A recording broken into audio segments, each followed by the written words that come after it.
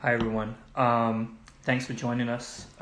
Hopefully, a few of you can tune in. I'm going to have a conversation with my very good friend Burst, Dr. Burst. Um, Basically, we're going to have a chat. We're working on a couple of big projects at the moment, which are we have the TMD exhibition that's happening at the Dowse Museum that's opening on the 1st of April down in Lower Hutt in Aotearoa, and we're also working on a book project at the moment. And this discussion is basically I'm working on like a series of interviews that are going to be in this book project, and I figured that maybe like you guys could enjoy or take like a little bit of some of the knowledge that some of my crew members are going to share, and that it might be interesting for you. So, excuse me, this is kind of like the first time that I've hosted one of these myself. I've been interviewed a bunch of times, and I'm just waiting for Burst to join. So hopefully he'll get in there in a second and won't keep us waiting. So I get to feel all awkward like this. So yeah. Anyway. Yo, Yo, yo. here he is.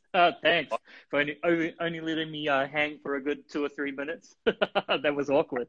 Sorry. How's it How going? you doing? It's going good, bro. It's freezing over here in San Jose right now. We had like a kind of a random like few days of what seemed like kind of mid-spring weather, and today it's like, it's like about probably 6 or 7 degrees Celsius. So it's like not the one, bro. So you've been staying inside working on the studio stuff? Working on stuff for our show, man. How about you? How's your work coming along? True. Yeah, just sorted most of the dairy kind of products and still working on the sculptural stuff for the show. Slowly. Oh, cool. But, Awesome. Yeah.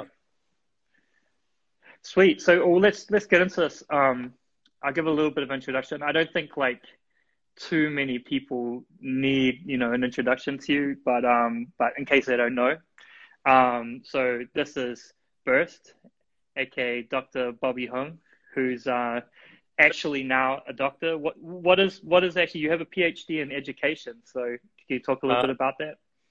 Yeah, PhD in philosophy, brackets education, and basically the kind of focus of it centers around bringing something like street art into visual arts education at high school and kind of at tertiary university level, art education. And yeah, finished that last year, and then that basically marked 14 and a half years of uni study. So pretty long journey. Mm-hmm. You've been studying as long as I've known you. Like I think you were Possibly.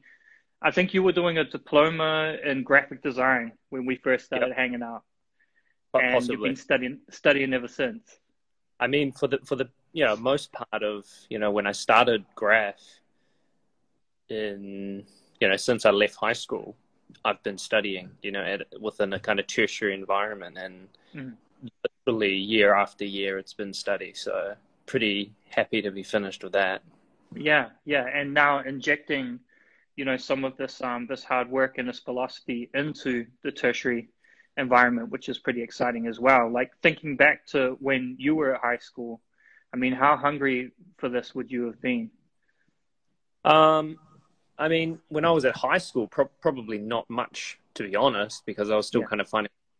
But as I got into a tertiary environment, yeah, once I kind of found my roots within graffiti, and then after studying art school and kind of getting exposed to the art world, after that, then being introduced to the kind of teaching aspect, it's kind of formed this little bit of a kind of pyramid of kind of areas or fields for me to be able to do what I do now, and actually just this week, I came off of a 5-day, masterclass kind of workshop out at Corbin's. 3 of those people that were part of it, I mean, it's all pretty much all adults, but 3 of those people were all art teachers, and they were get some takeaways around how they could teach kind of graffiti art, back into high school. So that's kind of pretty cool. That's super awesome. So, like, going back to the start of your journey, so you went to Auckland Grammar, right? Yeah, man. And there were there were quite a number of writers that came out of that school.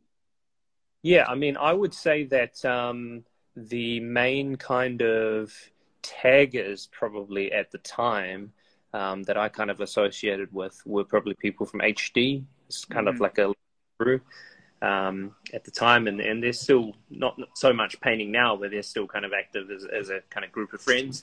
Mm-hmm. But yeah, HD, and I know that there has been also a couple of people painting pieces and things that came from there, but it's not people that I knew, personally at that time. Yeah, I mean, there were a number of guys that came out of that school that are more like my generation and a couple of years older. So there was kind of like a legacy, like attributed to that school or connected to that school. So, I mean, I'm trying to think back to the era. Now, you're how many years younger than me? You're like 6 years younger or 8 years younger than me? I'm 36 this year, so 35. Okay, so six years difference. So, I've talked a bit, with people in the past, like in other interviews I've done about what the Auckland landscape looked like as far as graffiti went. Sort of, and I kind of come out of that kind of like early 90s kind of period. I guess your beginnings then are sort of theoretically in the kind of like mid to late 90s, more like late 90s. And to me, that's into the early 2000s then. Maybe your awareness of graffiti is like a little earlier. But I kind of think of you guys like your generation, like the kind of TNC guys and the G-Back guys and stuff who all kind of came out at a similar time. You guys are kind of like that kind of, I guess, that 2000 wave on, and the kind of era of Disrupt Magazine. Yep. And there were hip hop summits, and there was that was going on. But also, there was like actually like tons of graffiti everywhere, right? Absolutely, man. And it was not just like when I grew up, it was just straights and tags, like in very silver, like simple silver and block letter stuff and everything. But for you guys, it was starting to evolve more into like kind of like what the scene became. So I just wonder if you could kind of talk a little bit about like, your perceptions of that landscape at that time and what it looked like. I mean, I would say that when I first kind of started off, like when I was still at high school, what I was seeing at that point in time was still kind of just the tagging scene. And that's because that's what I saw on the street. I didn't know to go anywhere else. And so there was definitely already a lot of roll calls. And for people that don't know, roll calls are things that kind of, lists of names of all the people, possibly in the car at the time for a house party or something. That's kind of usually how it went. Mm-hmm. And basically, I would say it was probably predominantly straights, Mm-hmm. that kind of, that I saw the most of. And then eventually after, I would say that the key thing really for me was, I had a friend, his name was Bowser, and he basically lived by combat zone. Literally, like, I don't know, you could pretty much walk out of his like garden and then like dip straight onto the tracks almost. And for people that don't know what combat zone is, just explain. I mean, it's basically a track spot near Central in basically Mount Eden, where people, there was always mad activity of graffiti and just like crazy burners all the time. And so, yeah, kind of once I discovered the train tracks, I was like, holy shit, this is like a public, underground kind of gallery or something. What is this? How is there so much graffiti here? How is this? That's the first thing. And then second thing is, how is there so much quality here? Like how even, because at this point I can still only tag just, and I'm just like, how the hell do people even do this? And likely at nighttime, like this is insane. And then I guess that paired with the internet, because kind of in the early 2000s, this is still quite a new thing, this idea of the internet and kind of exposure to, what was it, Hip Hop NZ, that was New Zealand, I really attribute your guys' generation as being like the young guys that were super vocal and active on those hip hop forums. I think like I met obviously Hazza, I met probably was the first one that I met, because I used to teach the workshops out at Corbin's, like what you're doing now. And he came along as a 15-year-old and did a workshop, which he was very disappointed with. But that me and him will get to that when I do his interview. But and then met his brother, talk obviously. But Senez was the other one who I remember being very active online, and he was quite evolved quite early. Like he had like really good outlines like before everyone else. And you cut out a little bit. He already had so much skills. Like, he could rock crazy pieces in the Black Book and everything. And I think he was quite an early adopter, of already knowing what was kind of happening overseas, whereas it was kind of fresh to me and I was just seeing what's happening in New Zealand. But just having that exposure where people started sharing pictures, it was just like, I didn't know all this stuff was happening, For me, that was crazy.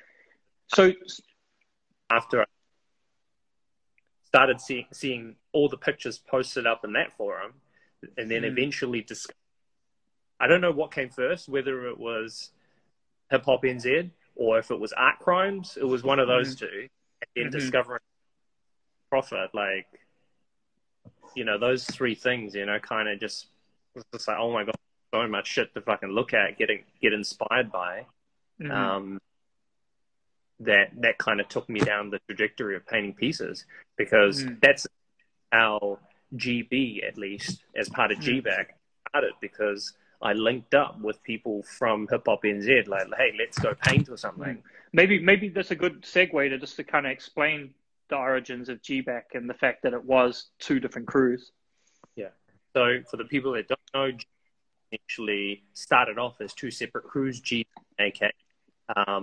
And AK was founded by Dest, spelled D-E-S-T, West Aucklander, and basically through Hip Hop NZ, which is this forum, we basically linked up, me, Senez, Dest, and Admit, and a couple of other guys. And then from that, we basically went painting, and it kind of took on a life of its own, because suddenly there became a different motivation, like rather than just trying to tag and write your name for yourself, it's like this kind of camaraderie, right? You're like, oh, we got to rip this and kind of get out there. And so we started, bombing and, doing throw-ups together and, basically doing crew pieces and stuff like that. And then eventually, I remember how the kind of connection came about, but we ended up linking up with some of the GB guys, which was essentially Talk, Hazard, and Hero. Those were the main guys. And GB had already, was already around and had their own kind of crew of people. But I would say those three were probably three main people that we linked up with. And then we painted our first production in Te and basically from there, we had put the words AKG. I still remember that moment. We were going to sign it off now, and they Talk or something did like a blocky on the wall, and it was like AKGB. Like, oh, that sounds a little bit weird, like AKJIB, like. Around the other way, like GBAK, or like GBAC. Oh, that sound, kind of rolls off the tongue a little bit better. And then, basically from there, we were like, let's join the crews and like, let's, work together for, unified and like get up. And so I think, that really joining a crew kind of aspect, ignited a flame inside all of us, kind of work together and achieve, greater than ourselves. I guess like around the time that GBAC kind of came on the scene, another crew that kind of was really running with that ethos of putting the crew first rather than the individual names was RB. And I think, RB were kind of pretty active, and kind of everything that they did was very strategic. Like, they would do a billboard or a street spot that other people wouldn't do, and they would just do the crew like in big silver legible letters. And I sort of see you guys as sort of continuing pretty quickly with that kind of ethos. Would that be fair and correct? Absolutely. And for the record, I absolutely want to acknowledge RB, as being a very important crew, at least for the Auckland scene, and a huge for me, because I remember seeing, a lot of their huge, RB chrome blockies, I think one of the RB guys used to stay down the road from where I was living. Mm-hmm. I'd always see their stuff on the main kind of road, and also always painting down by the Newmarket kind of train line under Burger King. Mm-hmm. Always RB stuff, you know, running along that line. So yeah, definitely a huge inspiration for me to, and motivation for me to want to do the things that, you know, we used to be doing. Yeah. What up, Wayne? And, you know, work together, you know. Mm-hmm. I think that that's something that made you guys really stand out. Like there was a real cohesion about how you guys worked. And I think that kind of really stepped into gear with the big roller stuff that you guys are doing, especially when you started painting them really large and above everybody else. You know what I mean? Like, and they were a little more complicated.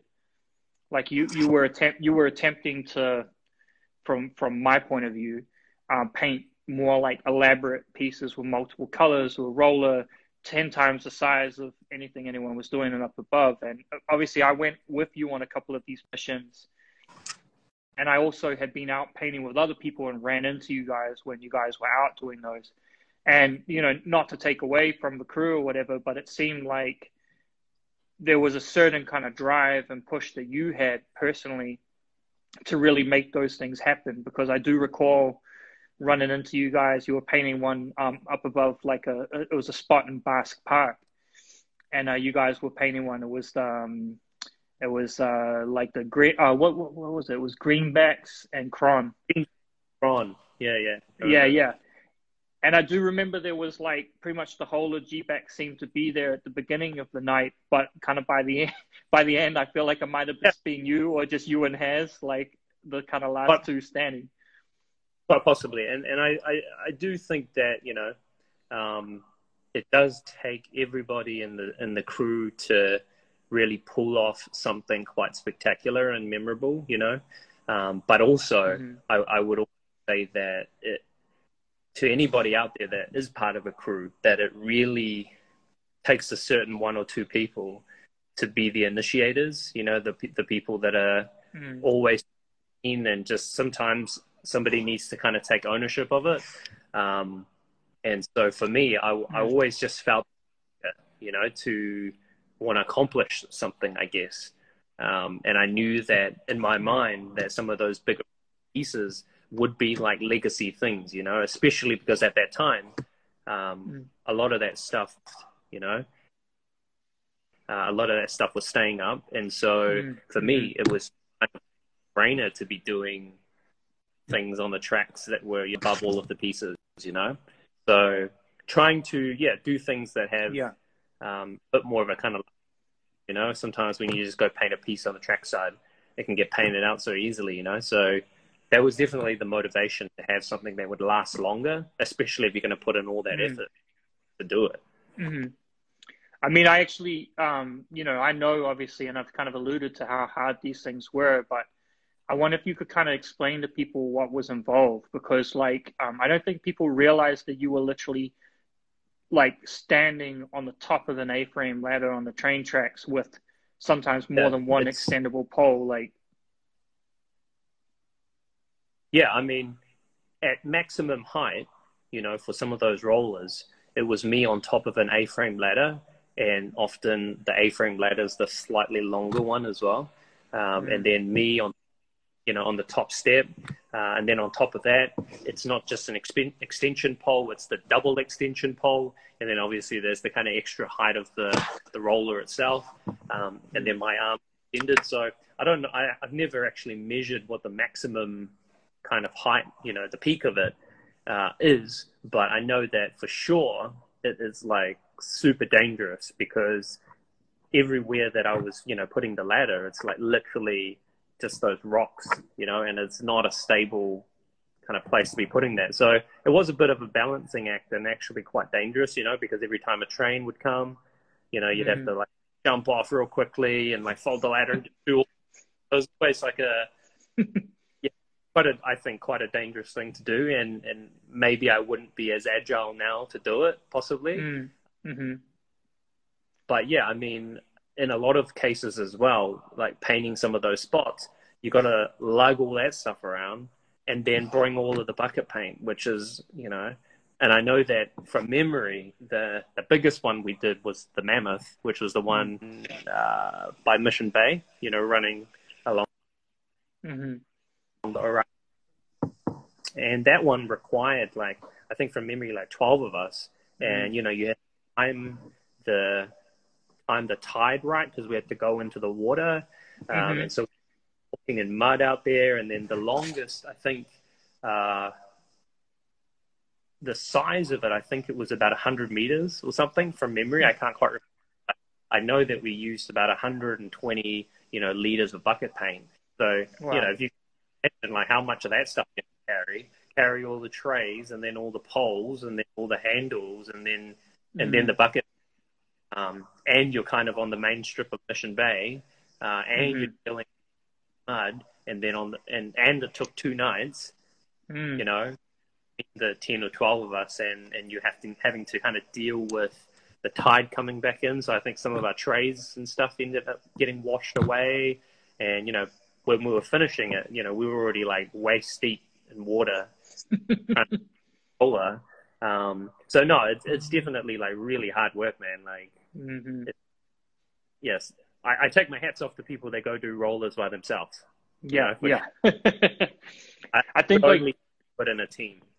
I think that was a breakthrough moment for GBAC, for you guys. And I was doing the magazine at the time, and we did the issue, which was the crew issue, where we focused, and we had the crew portraits and everything. And you guys supplied a portrait, which was the silhouette of all of you guys kind of admiring your hand finished. And it was definitely a real moment. You know what I mean? And I think that that's actually around the time that you and I were first acquainted, when we first got to know each other.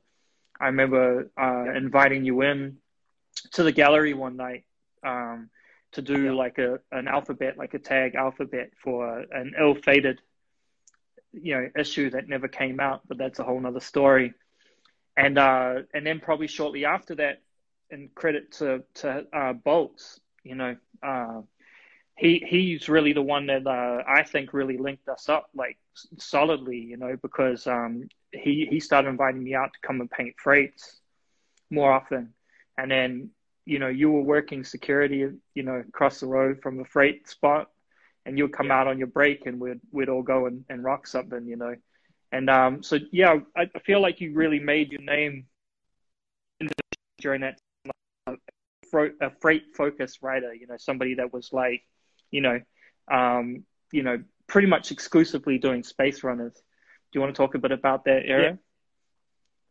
Yeah, totally, man. I mean, I guess for me, my recollection of my first freight was painting down by Westfield, when they were still laying up the kind of space runners by the transport spot. And we did that one during the day on a Sunday. And I can't remember if trains were still running back then or not. I can't remember now. I think they were. But anyway, we painted. And I still remember my second freight that I ever attempted was all the way down south. And I was trying to do a fucking whole freight with super cheap. And this freight, just the most ambitious thing ever. And I had this shitty step ladder. I couldn't even reach the top. And anyway, I copped a fucking case for that. The one of the reasons why I targeted, kind of painting freights really was kind of like you mentioned before. I was working at this job, which was basically opposite the freight yard. And the job was basically super cruisy. I mean, this is so long ago, probably 15, maybe close to 15 years now. Oh, no, probably but basically I worked across the road from the freight yard, and, we would essentially have 3 15-minute or 10-minute breaks, but take half an hour. And then on top of that as well, it basically gave me time to run down to the freight yard and see if there's any freight there, so that when I finished work, I could just call up my mates and be like, yep, sweet, it's all go, we can go rock it. And at the time as well, with that particular spot, there wasn't always an abundance of freight. So it was important to kind of get in early. And just at that time, you know, often I would finish at like 7 p.m. So sometimes it would be verging on dark. So we'd just be able to go in there super early and kind of like have first dibs on the freights. But yeah, no, I was probably working at that spot for like maybe 2 years, 2.5 years.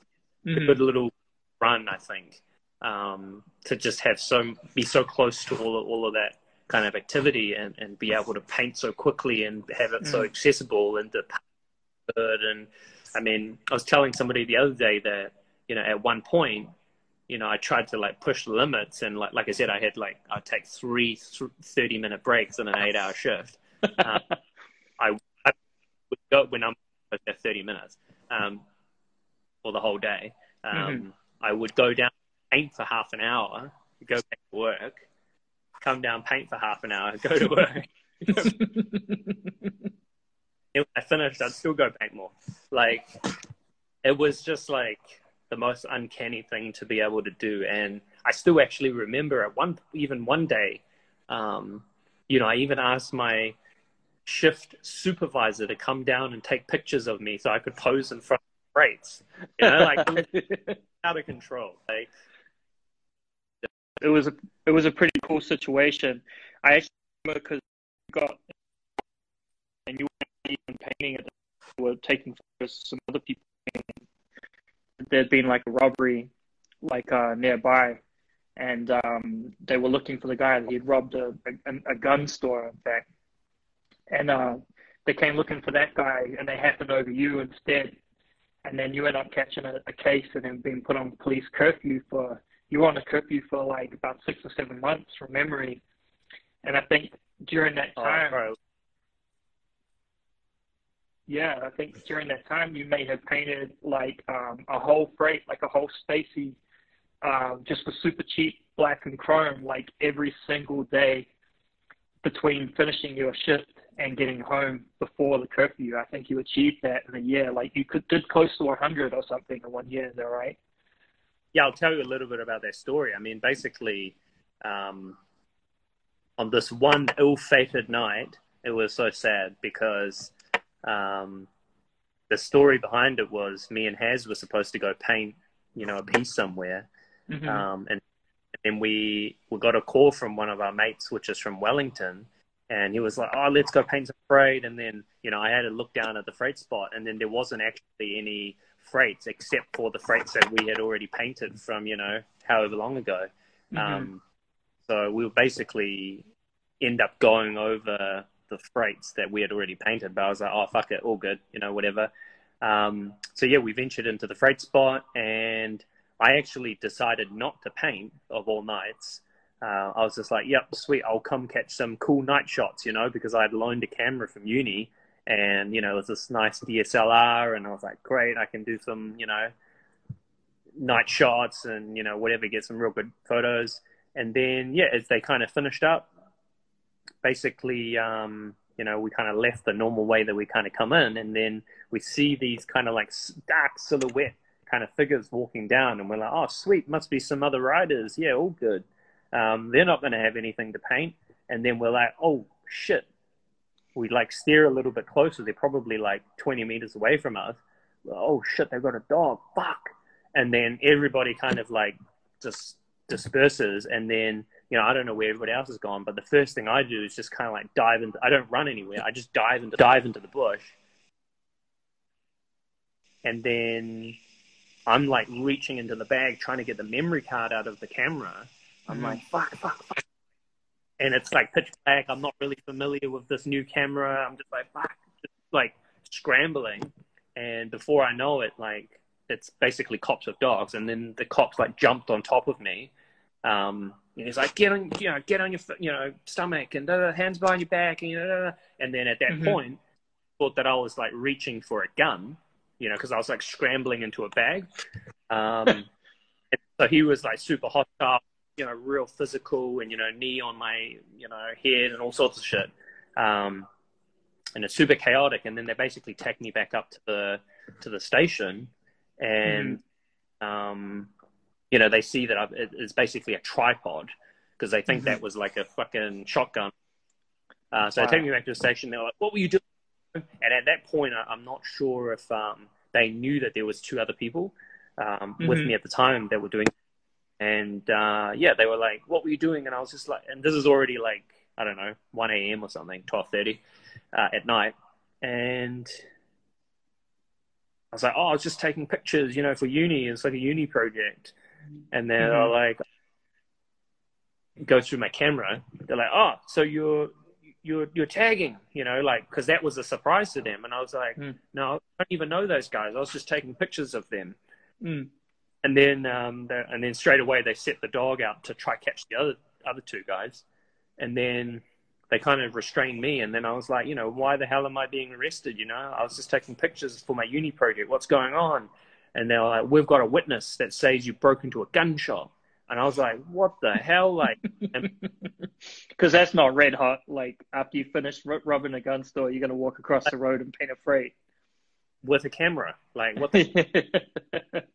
So I'm just like, what the hell's going on? Like, maybe they, you know, somebody saw these guys painting a freight, and then they saw me and thought that we were trying to break in or something like that, you know, like, that's kind of what I thought in my head at the time. And then they were like, no, we've got a witness. And I was like, what the hell's going on? And then they were like, yep, there's a witness, because up at the top of the road, there's like a gun shop, which is probably only, I don't know, maybe 200 meters away, you know, so it's still a relative.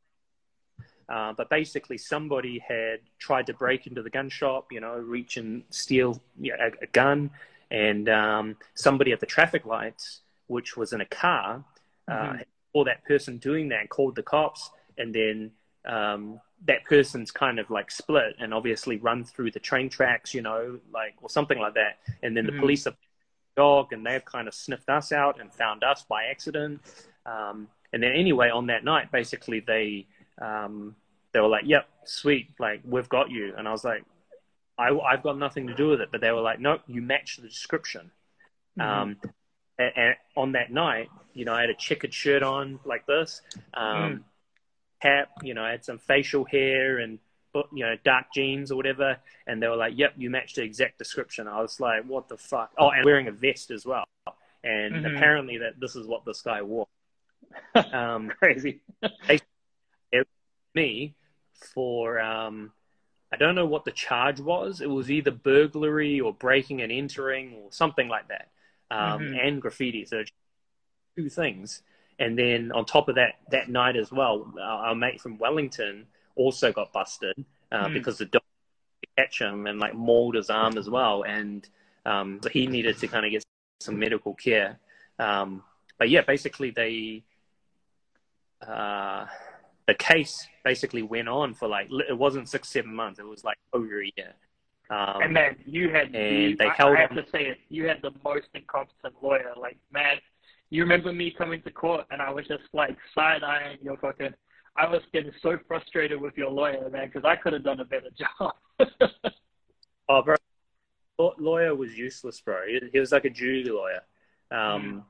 Yeah, get a duty lawyer. They're fucking useless. You always have to never get a duty solicitor ever. Yeah, but basically they held on to my memory card, which had photos of, you know, of all the pictures that I had taken, and in reality, that was my alibi, right? Because if they saw the timestamp on the camera, this was my evidence. You know, they saw the timestamp on the camera, you know, at say 12 o'clock or 12:30 or whatever. If that happened at that moment in time, and there's somebody, you know, broke into the gun store, you know, just down the road, and that person called up, you know, they would have a, you know, log of what time she predicts that person would have broken in from what time she would have called. And, you know, just, that was basically my evidence. Like, I can't be here and then that person be there. And on the day, they were like, yep. They gave, just before the case started, they were like, here's your memory card. There's no photos on it. Yeah. And I'm like, fuck. Like, what do you mean there's no photos? They literally held on to my memory card for like a year. And then now, just, you know, 5 minutes before, they say there's no photos on it. And you remember, And you remember I got you to take it to a forensics guy to see if he could retrieve the photos. And it wasn't just like they hadn't just wiped it. It was like maybe even literally a completely new memory card. I don't know, bro, but basically they had fucked me over, and because now I didn't have any evidence to, like, it was they had just found me on the tracks, because when I went into the courtroom, I just looked like an idiot. I said to the judge, "Oh yeah, I was there taking pictures," and then the judge is just like, "Okay," and I've got no evidence. And then to make things worse, the witness also turned up to the case, and he was like 17 years old or something, you know, super young. And the prosecutor, basically the police, said to the witness, "Can you see that person in the courtroom here today that you saw that night?" And she pointed at me, and I'm like, I couldn't believe how fucking my heart sunk, bro. Like, I couldn't believe that I was being wrongly accused of this crime that, like, I've never seen this chick before, man. Like, I swear to God, like, I'd never seen her before. I don't know how she could have even come to terms with saying it was me. Like, it's insane. Crazy. You know, but anyway, I think there was a point where basically the description had actually identified you as being of a totally different ethnicity, and then she changed her statement to say that you were a distinctly Asian man, which I can tell you right now, that was the most shocking thing I've ever witnessed in my life. I'd never seen. She literally pointed at me, and was like, "It's this guy," and I'm just standing there. What the going on? Like, so that was like a movie unfolding. But I mean, during that time, I was also on curfew, and that basically meant, I had to be home at like 10 p.m. till 7 a.m. or, something like that. But, that never stopped me still going out there. It just meant I had to pay them a little bit earlier. Yeah. And they were checking on you just about every day, didn't they? I think they checked a couple of times, but it wasn't like super frequent. But, right. Obviously if you're not there, then it can just, make it 10 times it needs to be. So I was always there. Yeah, totally. Man, I mean, honestly, man, I mean, because this kind of coincided with around the time that we ended up putting you in TMD. I think we asked you in TMD like kind of towards the end of that year or around that time. And maybe it was even just prior, actually. It was around that time anyway. I remember you were doing a lot. So I wanted to kind of just talk about TMD a little bit and just kind of like, what TMD kind of represented to you before you were part of the crew, and kind of, just your kind of awareness of the crew's history and the kind of maybe just your initial interactions with different people in the crew. Yeah, sorry, that alarm keeps going off. Oh, that's right. No, I mean, my first interaction, I would say, with TMD is probably through Charles, that one. In the sense that whenever I'd go to Loaded, and buy paint, he would always be the one that I would see, obviously. And I still remember when Disrupt first came out, like your magazine, and I can't remember if it was the first issue, maybe second issue, and you had done an interview with him, and I had Rock there, and I'd bought some paint, and I didn't know who he was. And then I recall him saying like, "Oh, check this mag out," and then he showed me, and I looked through it, and it was like, "That's me," and I was like, "Oh my God, like, I can't believe you're in this magazine, like, oh, and I'm talking to you, whoa, this is crazy." And so, that was probably my first time. What was your impression of him, like, when you first met him? Like, because he's a larger than life character, so. Yeah, super cool dude. Super cool dude. Very humbling guy, and always super kind to me. When I was like buying paint and stuff, and then so to have that kind of experience, meeting him, and also obviously seeing everything that you guys are doing with the hip hop summits, and just the bar that you guys had set, with the level of graph, that always kind of blew me away, because I was just like, like, you guys are definitely on the next level, like levels and levels beyond, kind of with some of the stuff that I was seeing. And so from that, being able to link up with you guys, I remember, Charles giving me a call, asking me to be TMD, super obviously, and incredibly privileged to be part of this crew because I'm aware of the legacy, and aware of the bar that, like I said, you guys have set for New Zealand, and also from the hip hop summits to witnessing you guys win the rightful gold overseas. It's like, I mean, that was, I think, before I got put down. Yeah, it was. But just knowing the international kind of recognition that you guys had got and the kind of energy and work ethic you guys had to put in the work overseas and everything, it's just like, wow, what a put into this crew, So, yeah, I mean, what more can I say? It's just an incredible privilege to have been able to witness that at a very early age, in my career, and then to have been put into TMD and be able to kind of carry that in some way. What more could I really want, It's funny, like, because, I've been obviously sorting through a lot of the archive, for this museum show that's coming up. The photographers, like, particularly, Deep, Jamie McCready, who's like, was our first real dedicated documentarian before we even kind of had a thought of how important that was, to have someone actively taking photos. I mean, none of us were really even considering that. And Ramoni as well, going through the photos and watching that kind of development, but particularly more so in Jamie's photos, which document the early years. I mean, his collection starts in about 1997 or 98, and then, comes through till, like, he was mostly documenting right up until about 2000, and maybe, 4 or 5. Close to a decade.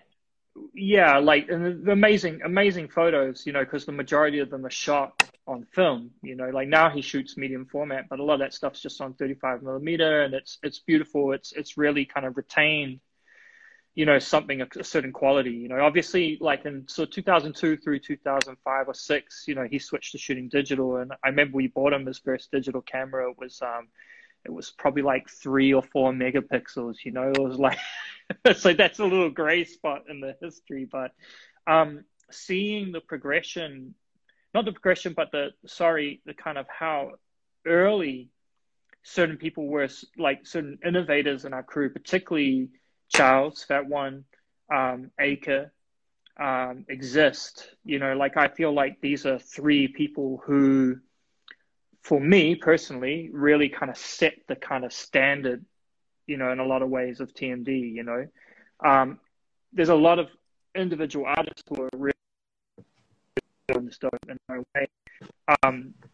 But I just feel like there was just, like, looking back, I'm just in awe of some of the things these guys were doing so early, and just kind of what a clear vision that they had. And we gravitated to them, like, obviously I'd been doing all the kind of 3D sort of stuff and everything. And at a certain point, I just looked at what the rest of the guys were doing, and I realized that I was kind of the odd one out, but not in a good way.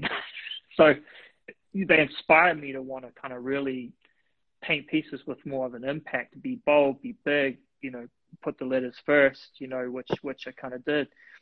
But yeah, I mean, like, sort of makes me think about lineages of style, and it's sort of something that I think me and you nerd out a lot on, talking about the kind of certain lineages of kind of style. And I think the TMD's kind of developed a lineage, and I think that now with you, I think that you are, I think that Charles was by far the most influential graffiti writer in New Zealand for a long, long time, like, as in, you could just see his kind of flavor and a lot of other people's stuff, and then I would say, like today, I see a lot of your flavor and a lot of people's stuff, and so, like, but there's those other less, like, less celebrated kind of, in a way, writers in our crew that really put a mark on it, so, kind of, I wonder if you could kind of talk about that, like, kind of like the way that things kind of develop stylistically within our crew. So could you say that last bit again? You cut a little bit. Yeah, I wonder if you wanted to talk a little bit about the lineage, the style lineage of our crew and the way things develop stylistically within our kind of group of friends and how that has kind of influenced things locally. Yeah, I mean, for me, I'd say that my most enjoyable kind of period probably has been the kind of stylistic conversations that I've had probably with you. Has advanced. I guess it probably started off for me with, painting with Has, kind of in the time before I met you, where me and always be just always blown away by Revoke's pieces, and we would essentially try to emulate a lot of what MSK was doing. At least like the more kind of wild style, West Coast wild style kind of pieces. And then from that, then also seeing what people like MS Revoke and people like Arrow were doing with like what we called like style smashing, just different colors with different letters, different styles as well. So we really kind of quite like that approach, and we tried to within GBAC, like at least with some of the kind of members that kind of came through there. And then obviously when we kind of linked up, there was this kind of notion of, or kind of paradigm of next, right? Which basically was this idea of next echelon, try to, challenge some of those boundaries of, the order of the layering, the process, the background, the fill, the whatever, and inspiration, like all these kind of aspects, I think was really important to push the kind of boundaries forward, around what the possibilities are.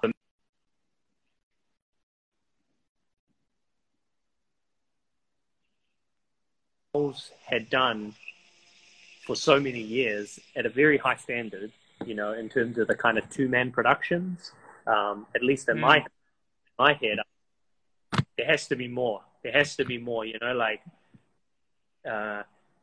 SU and Fat One, they're already like the kings at doing that, like two-man kind of production with the two pieces in Caro, like so motivated to kind of change that format and try to bring something new to the table. And yeah, all of you guys really enabled to kind of bring that to life, because you guys also had the technical skills to kind of do that. And then obviously Soffles and Vans, they're based in Australia. They kind of came over at times as well, but, they kind of, I feel like, had their own kind of vibe and spin on that. They collabed. And, I think probably what I'm seeing more these days is less of that notion of collaboration, because it does require a level of coordination, to be together at that kind of capacity. Not saying that people can't do it. It's just that nobody's kind of put time aside to work in that way, because it does require a little more kind of energy and kind of preparation. And that's actually what I see a little bit more of, to be honest. But he's just so busy with kind of projects and work and kids and family, makes it a little more. But yeah, I mean, I still believe that there is a lot of possibilities for us to kind of push it even further.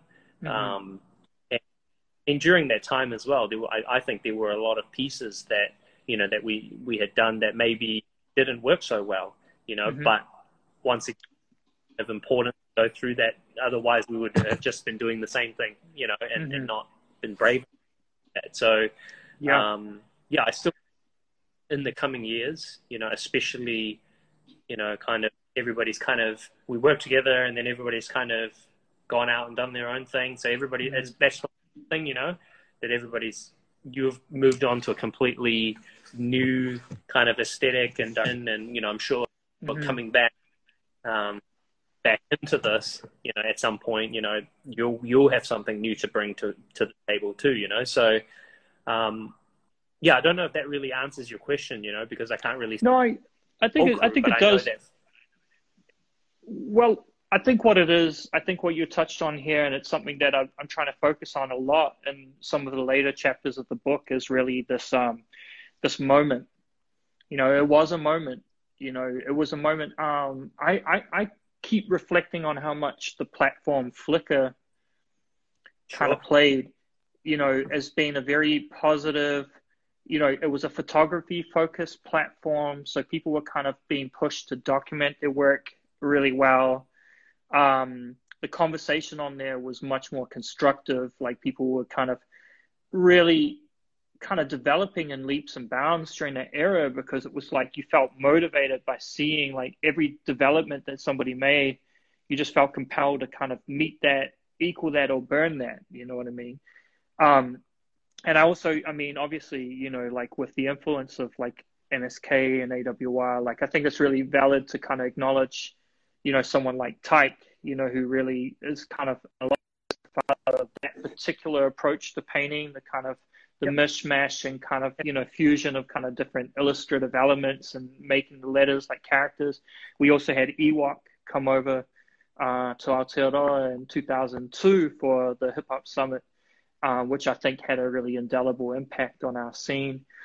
Absolutely. But yeah, like, I think that and I'm glad you brought up Sophos, because I think actually DTS played a really major part in this. It was a conversation, between different people that were really into pushing the boundaries, and I remember it was you were really talking about DTS. Like, I still wasn't kind of like kind of aware of just kind of how next level they were going yet, and you said to me before I'd gone to Australia for one of the Ironlac like crew, like team walls that took place in Gold Coast, you're like, bro, we need to like really step up our game. Like, we need to get on the level of like what DTS are doing at the moment. And I was like, yeah, it's pretty cool. Like, it's like downplaying, and I love those guys.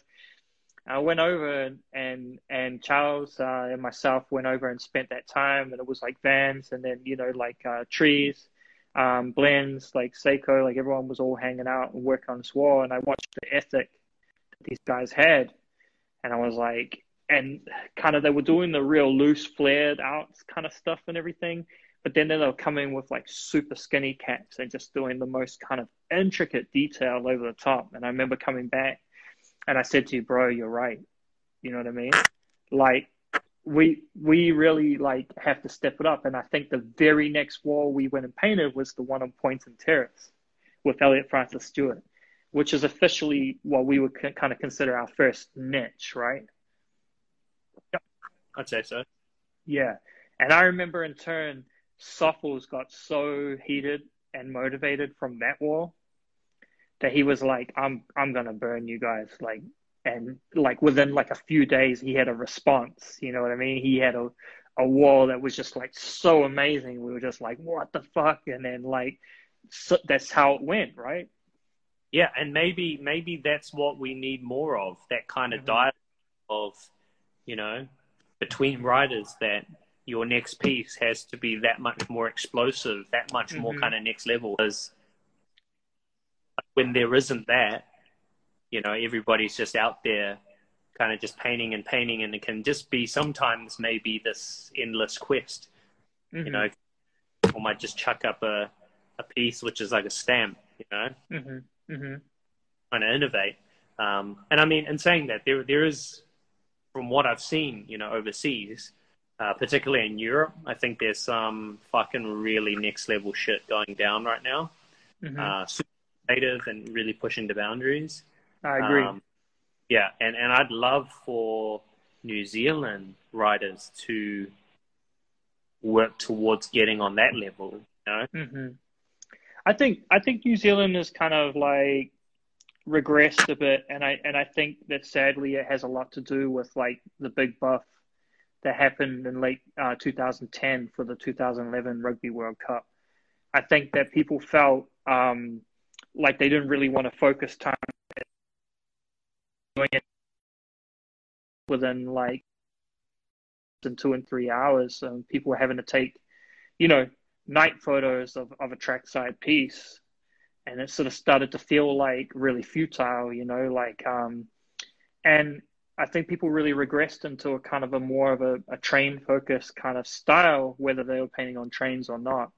And I think also that the generation younger than you guys, you know, well, there are a couple of generations, but MTS, you know, like a super influential crew, they are kind of like, you know, or have been kind of superstars somewhat, you know, like because they were so focused on painting passenger trains and subways and stuff and freights. They, you know, they were really into those kind of more Australian influence, kind of like more funky kind of train type of styles, you know.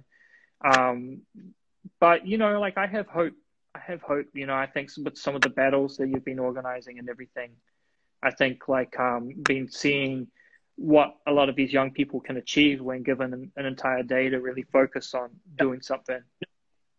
And don't get me wrong, there's definitely talent. There's definitely talent there. It all comes back down to the mindset, right? And what that kind of mindset is, you know, whether or not they do want to, you know, to paint something that's on par with what's happening, if not, you know, beyond what's happening overseas, you know. And I haven't seen anybody try to take it to that level yet. Maybe it's skills, but yeah, I think it all starts with the mindset. Yeah, maybe it's a matter of linking up with more young people to try school them up. I don't know. Yeah, I mean, I don't know. Like, I also think about, you know, how challenging it is in times like now we're living in a, you know, a global pandemic, you know, like the largest global pandemic in like, you know, 100 years. And, you know, like a huge part of like what really, aside from the internet and magazines and different media and stuff, a huge part of what kind of, I think, drove our development was, you know, our foreign visitors, you know, especially back. Yeah. We had such a steady stream of people coming that were linking with us in painting, and you know, you could see the influence and the impact of each person that came, and just kind of that exchange of knowledge, you know. But you know, I'm hopeful, you know, like I'm hopeful because I feel like, you know, when I was leaving New Zealand, like around the time that I left, it had gone through a kind of a wave where we were very out of vogue. Like we'd fallen out of favor, like doing very technical pieces was kind of suddenly kind of like the thing. And there was more of a wave of kind of, hipster, kind of hipsterish, kind of simplistic or anti-style kind of pieces, you know, pieces that sort of look to be, I mean, I think that they put a lot of effort into looking like they put no effort in, you know. So, you know, but it's kind of more like slacker graffiti, you know, and we're kind of overachievers. So I don't think people really kind of like what we were doing anymore. But I think that it's making a comeback. You know, I'm seeing people kind of striving, like, you know, a little more for that. But what I want to see, like you said, is the collaboration, you know. I think there's a lot of interesting things that can happen from collaboration, right? And I don't quite explored the possibilities of what that can be. Yeah. I mean, of like, say, a production or something. Yeah. I mean, I think the kind of old notion of a production has been dead for a long time. You know what I mean? Like, I just rewatched the FX video yesterday. Like, I put it on while I was working on some drawings, and I just remember kind of how exciting that was at that moment. You know what I mean? And then I remember that kind of fell out of favor too, where it kind of like people kind of then would also kind of joke about a concept of a wall with like pieces flying around in the sky and like kind of the four horsemen of the apocalypse or something, you know, riding in or whatever. And I always did really enjoy what they did on the West Coast. Kind of, you know, the next wave for me was really like seeing that MSK-AWR kind of wave of kind of like putting letters first and all of the extensions and designs and connections, everything that kind of filled out the background became the production without being like literally a mural. Yeah. Yeah. Mm-hmm. So, I mean, maybe you kind of like we should sort of stare it back a little bit, kind of to TMD history and everything. I think that a really vital time for our progression was when we had the studio on Nelson Street and we started like the Netch Park there. Because and maybe you can walk people through, because you know I'm probably tending to kind of take over a little bit, but it's really your interview. So kind of could you kind of explain to people kind of what was going on there and why it was so important? Yeah, so around the time of 2000 and I would say 10 or 11, around there, maybe 12, but I would say 10 or 11. After I finished studying my art degree, one of our friends, Snick, sparked up a conversation with basically a property developer, and this property developer basically had this kind of a lot of land, which was like a 3-level car park smack bang in the middle of the city in Auckland. And this property manager, property developer gave us an opportunity to house a bunch. It was you, me, Snick. You still there? Yep. Still there? You hear me? Yep, I'm here. Yep. Me, yep. Misery at one point, and also Ross, who don't paint graffiti, but they make art. So there was about 6 or 7 of us, which basically they gave us a massive kind of factory floor space. I can't even describe how big it was, but it was massive. And as well as that, the property developer basically gave us all of the walls to paint, and in this 3-level car park. And I can't even express how big this place is.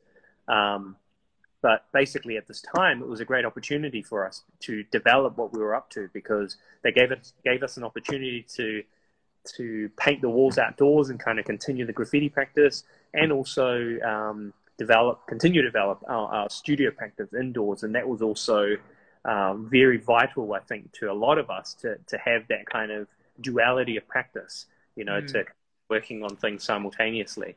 And basically the outdoor space became somewhat of a hall of fame. That's kind of how I did it.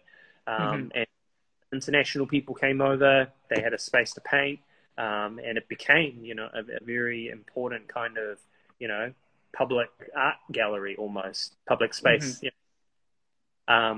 Just because it was such a thoroughfare of people, because it was in the smack bang in the middle of the city. So for me, that was like a huge opportunity. And some of the pieces that we painted there, are possibly our big pieces too. Some of them, at least in terms of graffiti.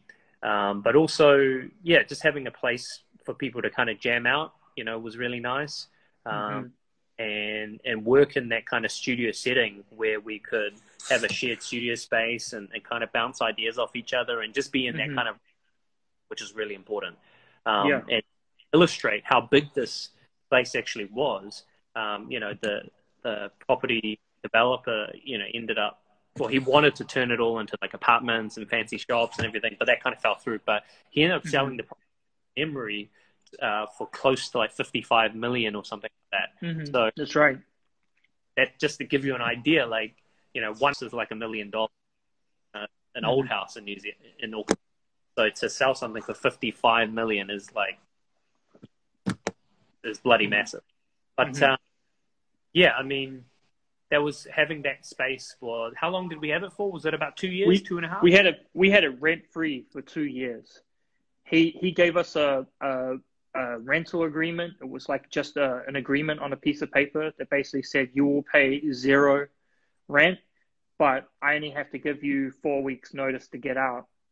And he literally terminated the rent after exactly 2 years because he had to sell, and he regretted it. Actually, he was sad. He wanted to see it back, into the city, and Yeah, I think about, I think you were a really big motivator during that time. Like, I think a lot of your particular approach was about, what if instead of pumping these pieces out as fast as possible and trying to do the most, what if we spent the longest possible time? And I think we did the first wall we did there, we may have spent 2 months on one Possibly, piece each. Yeah. and Like, for me, I don't want to take any tribute that thought, of taking mm, as long as I can to rhyme, mm, you know. yeah. Mm-hmm. Yeah, I think it was in 2008 or 2009. I think maybe 2000. We painted together, Mm-hmm. on Storage Wall, I think. Yeah. Yeah. Came over. And then, one thing with Host, yeah. The one thing I remember him saying was just, what would happen if you basically spend 3 days or 4 days or something painting a piece, and even at that moment in time, when he said that didn't register with me until like 3 years later. We had that kind of, so it was also kind of circumstantial to have that space, like wall space, and to just be like, fuck, like, let's not just paint normal size pieces. Let's try to go larger, more colorful, more tech, more whatever the hell we need to do. Just, change our attitude, our approach, change, just try to rethink all of those things. And yeah, I mean, I'm super glad I did it, and I still wish I could do that again, today, but it's more that I just have a lack of time to be able to do that. It's totally jumping ahead, but also Vans, he has recently just started like a new project called the 3x4, 3x12, I think. 3x4, 3x4. I don't know why equals 12. 4. I think shouldn't it be? Oh, okay. It equals 12. Okay. Yeah. Well, anyway, the project, is kind of that you paint a piece each month, but it's basically the same. And each time you go, you just kind of modify it as much or as little as you need. And so I'm actually quite looking forward to that idea because, again, it's challenging to me, the traditional way of painting graffiti. Like, it's not usually when you paint a piece and you finish, you're gone and you take a picture and it's done. You never revisit it. Where you're like, this approach, and this is the mentality, is it's more like a painting, right? And you're really chipping away at it, and maybe this is more like an art thought. So yeah, to be able to go back to this piece that I'll paint, 12 times, not to create 12 iterations of it, but just to modify it, adapt it. I'm really looking forward to it. Or if you want to completely change it, you have freedom to do that too, which is really cool. I mean, it's anything goes.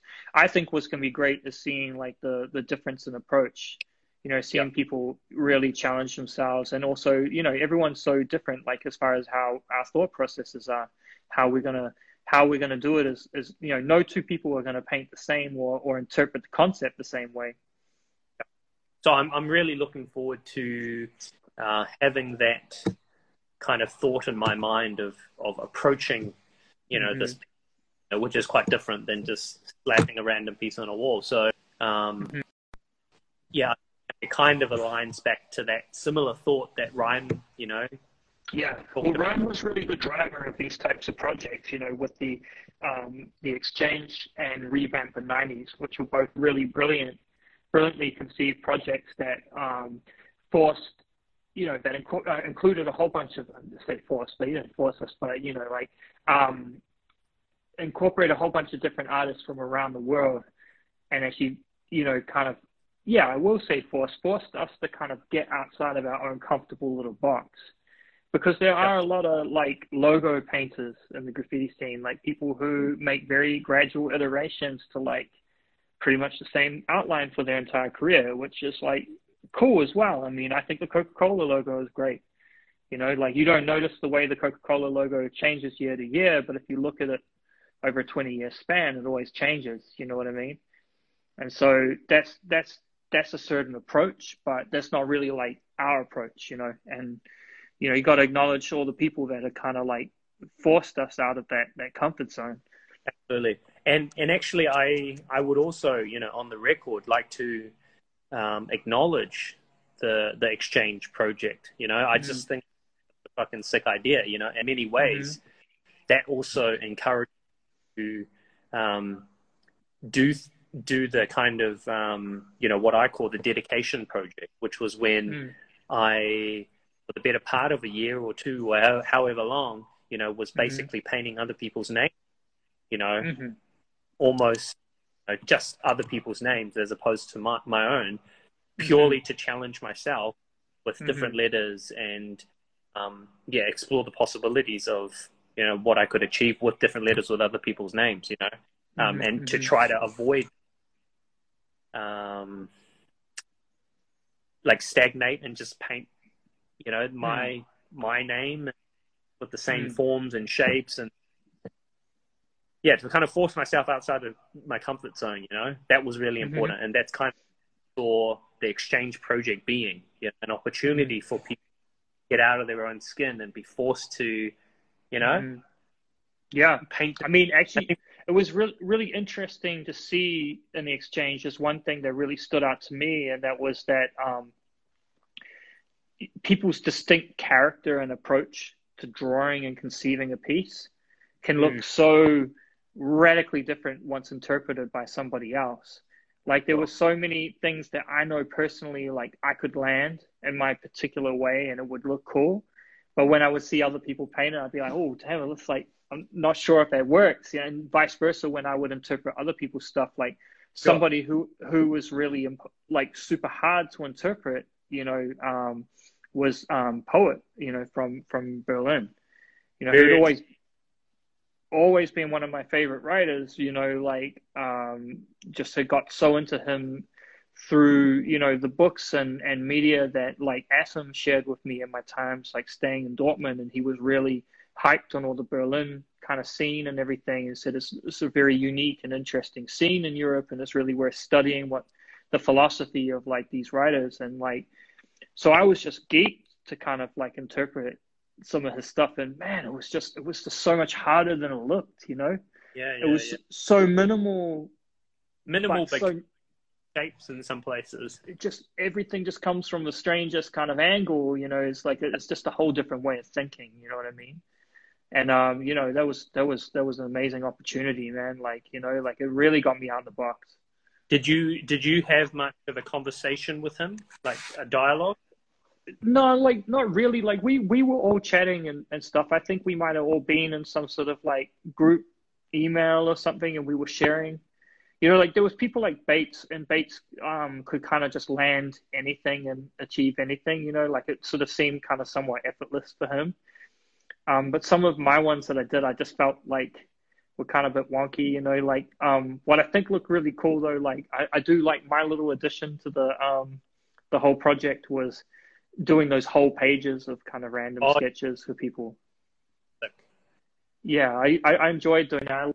They kind of looked alone. I still have them all. I still have all those sheets, so that's kind of cool. So maybe I guess for me, the kind of lesson there, which also links back to that earlier about the international presence of people traveling, to New Zealand, and kind of dialogue or exchange of ideas, maybe also something that has been missing in New Zealand, coming back to the New Zealand context. I can't remember the last international writer that came to New Zealand that, other than maybe perhaps train riders, just here to paint trains. Yeah. Who was here engage in such a way that, some of the writers that you had brought over previously, like that level of engagement. Well, maybe that's the thing that's missing, to inject into the scene. Well, I think like, I sort of identified pretty early you know, that the scene would benefit, the most people would benefit from having, you know, people come to us versus like just one of us going over and then bringing knowledge back. I mean, Yeah. it's such a different landscape. Like, I mean, once upon a time, you know, that happened, and it happened very successfully, which was when Finer went to Los Angeles, you know, and brought back the kind of the blueprint for the streets kind of style of tagging, you know. And but in this sort of landscape, you know, that's maybe not going to have the same kind of cut through that it used to, you know. And Sure. and you've you know, you carried that on. I mean, when I stopped organizing it, focus on my kind of projects, and you kind of took the mantle and started organizing the battle, there was that opportunity. But those opportunities, that the actual graffiti jams and the things that we're doing, you know, kind of in the public interest, you know, where people could kind of attend, you know, had a massive impact. You know Yep. what I mean? Yes. It's yeah, and maybe that's like, you know, in a post-COVID kind of reality, maybe that's something we'll get back to doing. But it just seems incredibly challenging right now. So it seems like Oh, yeah. if if things are going to push forward, like people are going to have to find new sources of inspiration and new ways to kind of challenge themselves. You know, I think the battles are like a cool idea. You know, like for just kind of encouraging like young people. You know, and like because graffiti is graffiti. Like people are gonna do graffiti in itself, you know, for the sake of doing graffiti anyway, you know. But what we are talking about is just very much the stylistic kind of end of it, you know, like right now, and how that develops. Yeah, and I think there is an abundance of influence, Mm. you know, and anybody can get the influence. But Mm-hmm. to have somebody come over Mm-hmm. and with this scene here, Mm-hmm. as some of the previous writers have, you know, I Mm. don't kind of happened at that level for a Yeah, while. yeah. Mm-hmm. But yeah, that's what I'd love to see in the future. It More, seems like it seems like to me that the scene's changed a lot. You know, like Auckland isn't really the epicenter it used to be. You know what I mean? Like I feel like there's a lot more like writers that are doing really interesting things that maybe don't come from one of the major cities. Like, you know, like there's definitely, I mean, there's definitely like a good batch of Wellington writers and Christchurch writers, and many have gone abroad and kind of made their names, you know, and but now you're seeing people from like other places, like kind of in between, like Rotorua and H Town, you know, people from Whangarei, you know, like from other places, which is really dope to see as well. And they seem to have like a totally different network, like a parallel network that's outside of the city networks. Like they all travel and link with each other. They kind of almost kind of have facilitated their own scene that's separate from the major cities. yeah, for sure. There's definitely lots of things happening in other cities, Mm-hmm. and things are definitely popping off. But yeah, I think Auckland has got a little more to go. Yeah. I think it's not the kind of shining beacon it used to be, you know, sadly. That's not me losing hope either. Yeah. Well, I haven't I haven't been living in the country for almost 5 years. 4 years now. This is my fifth year. And it's been really surreal kind of coming back and forth and getting these little glimpses, you know. I never really could have imagined, you know, not being part of that scene, the Auckland scene. I was always like waving the flag for it and everything, you know. But I do think it's in capable hands. But I do feel that, you know, we've kind of left a lot of that pressure on your shoulders, you know. Like I think our whole crew and kind of everyone is kind of knowing that there's a certain responsibility that one person has to drive it, and kind of similar to you doing the roller pieces, you know, back in the day. I feel like you're kind of doing that a bit with the scene at the moment. But I mean, here's a question for you. Mm-hmm. I mean, another kind of contextual thing to kind of factor into this whole conversation, you know, if we're talking about history and the kind of context of the New Zealand graffiti scene and things like that, Mm-hmm. is that quite a lot of EMD have also, I don't want to say grown out of graffiti, but moved into different areas of art. Mm-hmm. Mm-hmm. big shift that I think is really important to note. You know, like for a majority of the crew, you know, a lot of you guys haven't, you know, necessarily gone through art school, like a formal kind of training, but you guys have found yourself in somewhat an art world kind of context for some of you guys, whereas who are also working in public spaces but creating more things like murals, as opposed to, you know, pieces of graffiti. So I think that is also an important kind of paradigm shift, you know, like, because that's also all of that work that everybody's doing from the crew, that's also possibly shifting as well, because a lot of the younger guys coming up, when they see, instead of seeing tags, which are things that are quite possibly more relatable to them or achievable, you know, based on their at that time, now they're seeing something detailed like one of your portraits, and they're probably fathom that I don't know how to do it, therefore I'm not possibly. Yeah, there's like a shift, I think, that we're kind of seeing here, where, you know, not everybody, but a lot of, I think your generation from our crew is going into more of that space, has been operating in that space, and yeah, I mean that's a positive thing too, because, you know, you guys are breaking new ground and laying the blueprint for what might be a career for someone else in the future. You know, so I think that's also very important. But yeah, I think that's also a very important kind of paradigm shift to kind of, as part of the TMD story, you know. Yeah, and and whether or not it is, you know, whether or not you want to label it as the post, you know, Graffiti Pacific work, or simply that it's murals, I don't know, but that definitely is part of the story now. Yeah, I think. I mean, I think my personal kind of belief is that you know, you're gonna reach a point in your life where you can never run around with the type of enthusiasm and focus and making a priority of that. I mean, it's kind of it's just silly to think that you ever will, you know. Like, when I think about the way, like, my priorities were stacked, you know, like a decade and a half ago or whatever. I mean, graffiti was first.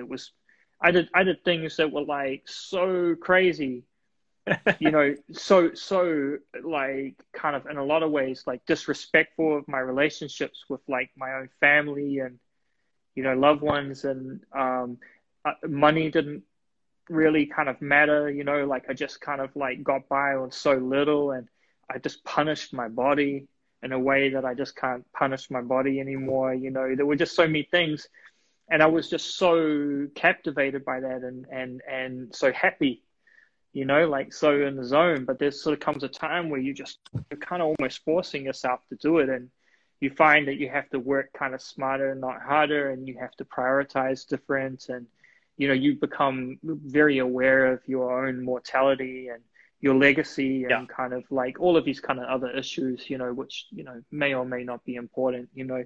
But yeah, like I would like to think that you know, that we are working towards, and you sort of touched on this earlier, finding ourselves more in a space where we have a much broader kind of conversation happening, you know, that draws from kind of more elements, more things coming into the mixture to kind of create something fresh and new, to keep evolving this. Because, you know, and I've said it a lot, you know, like, I'm not a super nostalgic person in a lot of ways. Like, I do love history. Like, I love history, you know, but I want to see things change in new and dynamic ways, you know what I mean? I get kind of like next, you know what I mean? And we may not be the people to make that happen. You know, we can only just kind of do what we can do and lay that out. Like, well, this is what we learned. Here's our field research, you know, this is what we know. It's going to be someone much younger than us that comes through and just pushes it into like a revolutionary new direction that just flips the whole concept of what is graffiti on its head, you know. And graffiti, like I said, its most basic is going to be like graffiti, you know, it's going to be simple and accessible. But, you know, I feel like we're just heading into really kind of different times and a different landscape, you know, and I feel like somebody's going to radically change this soon. What do you think of what Levi's doing? Oh, I love it. I love it. I mean, I love it, and but he's not the first person to do it. Sure. But I just think like it makes so much sense what he's doing because he's a skater, you know. So concrete has just kind of been such a kind of essential kind of component, you know, of like how he kind of navigates and expresses himself in this world, you know, through his painting and through his skating. And so I think that makes so much sense. And then when you look at even his early pieces and drawings, I mean, they just were always intended to be kind of embossed concrete forms like this. Like the skate park thing he did is just, it's such a culmination of everything. It's awesome. I think that somebody like Levi, he's definitely bringing something new to the table, at least expanding, you know, hymns and the approach and just the visual language of graffiti. Yeah. That's definitely something I would like to see more of from other people. And maybe that's me also putting my art hat on. And I don't know, but yeah, there's so many possibilities, eh? Yeah, totally, man. I mean, it's exciting, you know. I guess if there's anything to kind of come from this talk, you know, that maybe we can kind of impart on others is really about keeping that kind of wonder, that sense of kind of possibility, you know, about pushing the boundaries, you know what I mean? Kind of a unique way. I think one of the things that maybe is a thought that I've always had in the back of my head is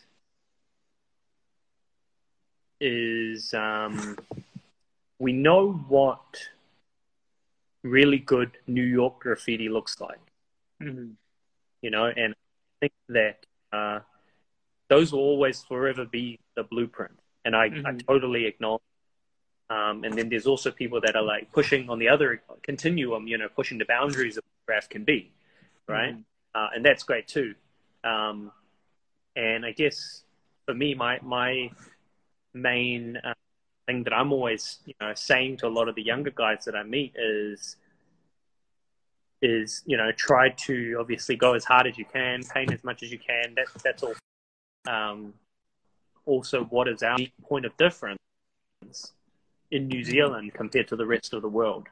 You know what I mean? Like, nobody really cares if you can paint a really good New York style. I mean, you know, because there's so many masters. You can emulate it. There. So many masters there, you know, so many people who already kind of perfected that methodology so long ago. Exactly. And so for me, it's kind of like, what's our unique point of difference? What's going to be the thing that makes people go, you know, fuck, that's that New Zealand shit, you know, like that's so dope and whatever, you know, like I just feel that is also more of what I see of, because I still remember speaking to Saves in the Real Time episode, and he said, you know, in one really early pieces, you know, he did some Tongan patterns. And then in that episode, he was like, a lot of his pieces, yeah. But this was like 10 years ago or something. And he was like, I asked him, why did you stop doing it? And he was like, it wasn't cool. Just, like, but that's his identity. But for whatever reason, he's, you know, doing those kind of motifs hasn't fit into his mind of what what should be the visual language of, you know, what graffiti should be. I think that's quite the opposite, you know. That is well, like, I think like, because I think about in the early 90s, right, you know, pretty much one of the first major graffiti magazines that came out was Australian. It was Hype magazine, and there were so many Maori that were living in Australia, you know, who did integrate, you know, like Maori like motif into their letter shapes, not just as designs or fill patterns or themes, but literally it influenced the shapes. And then those magazines were going to New York, and there were New York pieces from that time that were distinctly Maori influenced. You know, I think that's something that people don't kind of discuss, like, but there were certain arrows and shapes, like, they were taken from, like, you know, koru patterns and stuff, and, like, and we all saw that. So then it sort of became, like, kind of a thing in the, like, kind of mid to late 90s or early 2000s, that when you kind of riffed on that, you know, if you were a Maori artist painting graffiti, that it kind of got seen as kind of somehow being a throwback to the early 90s, and people didn't kind of like understand that whole kind of connection, which I think is really an interesting thing, something I'm going to talk about a bit in the book. So I'm glad you brought it up.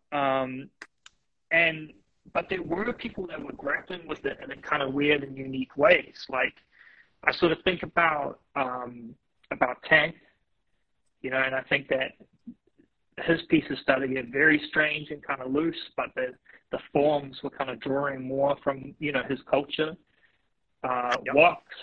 Wax was another one, you know, and sort of, I wasn't at the time like a super like hard out fan of what he was doing, only because like I didn't appreciate it in that context in that moment, because like I was just had my philosophy or whatever.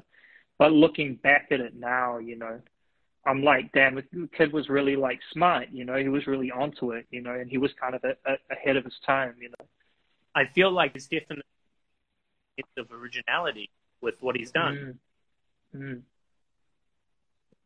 You know, and for me, I guess, if one day we were to ever create a New Zealand graffiti book, you know how they have like books out there, which is like top 100 street artists or something like 100 London graffiti artists, you know, those types of books. Imagine if you created for New Zealand and, you know, fucking all 100 people is just looking like New York style pieces. You know, very sad, you know, kind of reflection of the scene here. What I would love to see is just fucking innovation after innovation, you know, like that's what I, you know? Yeah. I feel like, you know, this was a talking point for me and Saves a lot, you know, and at that time where we kind of started kind of riffing on that kind of whole idea of like, you know, Post Graffiti Pacific was kind of like born out of that notion of like, what is it that really sets us apart, you know? And I guess now, having spent quite a like number of years living in the US, I think that it's the collectivist kind of mindset, which kind of goes against in a lot of ways, you know, the kind of core principle of graffiti in a lot of ways, which is very individualistic, egotistical. Yeah. Like New Zealand's like, you know, I mean, there are people that kind of, you know, are very crew focused out here too. You know, like if I look at a crew like FC, you know, then there's a really distinct kind of lineage in that crew, and there's kind of like a kind of blueprint that they kind of follow, and it's kept really within that crew, and it's really distinct and recognizable, you know, and I've always loved that, you know, and I think, you know, you may see it in other crews too, and you know, you do, you know, but I just think the kind of real collectivist kind of mentality of sort of growing up around like so many like, you know, people, you know, in our city, you know, I think it kind of influenced our way of being, you know. I think like something like a concept like niche could only have come from our city, because it's like, I don't know if people realize, but we painted half of each other's pieces. You know, like we just divided up the forms, and then basically I was jamming on your piece and you were jamming on mine. And I think the craziest one, we did a 10-person wall or 9-person wall, 9 people just working on each other's pieces, just whatever we felt like added. People just added it, you know what I mean? It's like, that's so far from the mentality of like, you know, give me like, you know, a foot on either side of my piece, you know? Yeah. Don't even make sure there's enough space between our pieces. Make sure you don't clip mine. Yeah, you know. I mean, I learned a lot of that mentality, strangely though, also from having the contact with Lumit. Right. You know, like Lumit also infected my kind of like way of thinking too, because I mean, more in the way that he was like, well, you're going to make your piece look like a dinosaur, you know, something like ludicrous, or a cow, you know.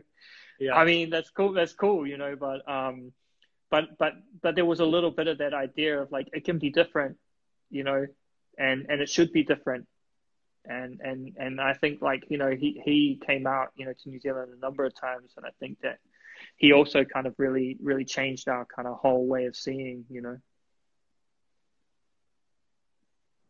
Agreed. Mm-hmm. I wish I had. What? Sorry, say it again, man. I wish I had the opportunity to meet him. Yeah, man. Or maybe one day you will. Like maybe when all this dies down, it'll happen. I know that New Zealand is, definitely a place that's very, it has a special place in his heart. So I've heard. Still there? All right, man. Well, I think it's probably a good place to. Yeah, man. You hear me? Yeah. I think it's probably a good place good spot to kind of wrap this up for the night, man. I just want to say I really, really appreciate you, bro. Really appreciate you taking the time. Appreciate what you're doing for the scene, just your work ethic and your drive and your dedication to kind of inspiring and pushing young people, like to strive and giving them opportunities and an outlet, and also taking that into the educational realm and kind of legitimizing it that way it's really important work, man. I really, really appreciate it. I appreciate your giving me a push, man, at a really essential time. I mean, I could have easily have faded out from doing this, Yes, and you injected the energy that revived my career too. So here's the other thing as well. I think for me and you, we've always very similar kind of wavelength in terms of our motivations. You know what I mean? We first started painting like to try to do something innovative or push the boundaries or whatever you want to call it. Even over the past couple of years, even though we haven't had that kind of like kind of close contact because you've been overseas, the reality is even what you're doing right at this moment with this book, the TMD book, that is no different, as far as I'm concerned, to what I'm also trying to achieve with the web series. In the sense that both those things are trying to document something about our scene here. And, at the core of it, it's with the scene at heart, to try to leave a legacy of something that will live beyond both of us. So I think that is a very important thing to note, like that actually both of us are trying to achieve the same goals, like even though you're trying to do video or whatever, both of them are still really in the same vein of doing the same thing, on levels, so once again, hats off to you, for doing all those things and everything that you've done, for the scene, because all those things that you've done have been incredibly crucial, from the events to bringing people over to the magazine to even what you're doing now, You have also been, I think, a huge instigator or driver within TMD to get a lot of these things, up and running, So, yeah, acknowledging well, bro. I appreciate it, man. I'll tell you, just lastly, I think that the thing that keeps me doing that and keeps me inspired to do that is the energy that we have and the love that we have as a crew. Like the fact that these people will never let us fall through the cracks or slip into obscurity or fade away. Like our friends are like our forever friends, they're family. And we work as a unit. So it's like, even though like me and you might be driving certain things at a certain time, like there's such an amazing support network there, which is just why we've managed to hang around for so long. You know what I mean? For sure, bro. And it's very unique, man. Not, I haven't experienced it elsewhere, quite the same. I appreciate it more and more. I can't wait to get home, in 6 weeks and do that quarantine and then see you all. Hopefully, hopefully we won't be back in some kind of lockdown again by then, Fingers crossed. Yeah, bro. All right, man. Thanks a lot, bro. I appreciate it, man. Thank you. Thanks for everybody that tuned in and listened. Yeah. Yep. What up to Deep, to Jill, to Elvis, to Porksky. I've seen a few guys in there. It's good. And Wayne was in there earlier. He might be gone now, but it was awesome. I'm glad some people popped in to have a listen. Sweet, man. And Wes. I've seen Wes just pop up just right then too. Nice. All right, we'll see you when you get back to New Zealand, bro. Yeah, bro. Looking forward to it, man. Take care, man. Peace out. See ya.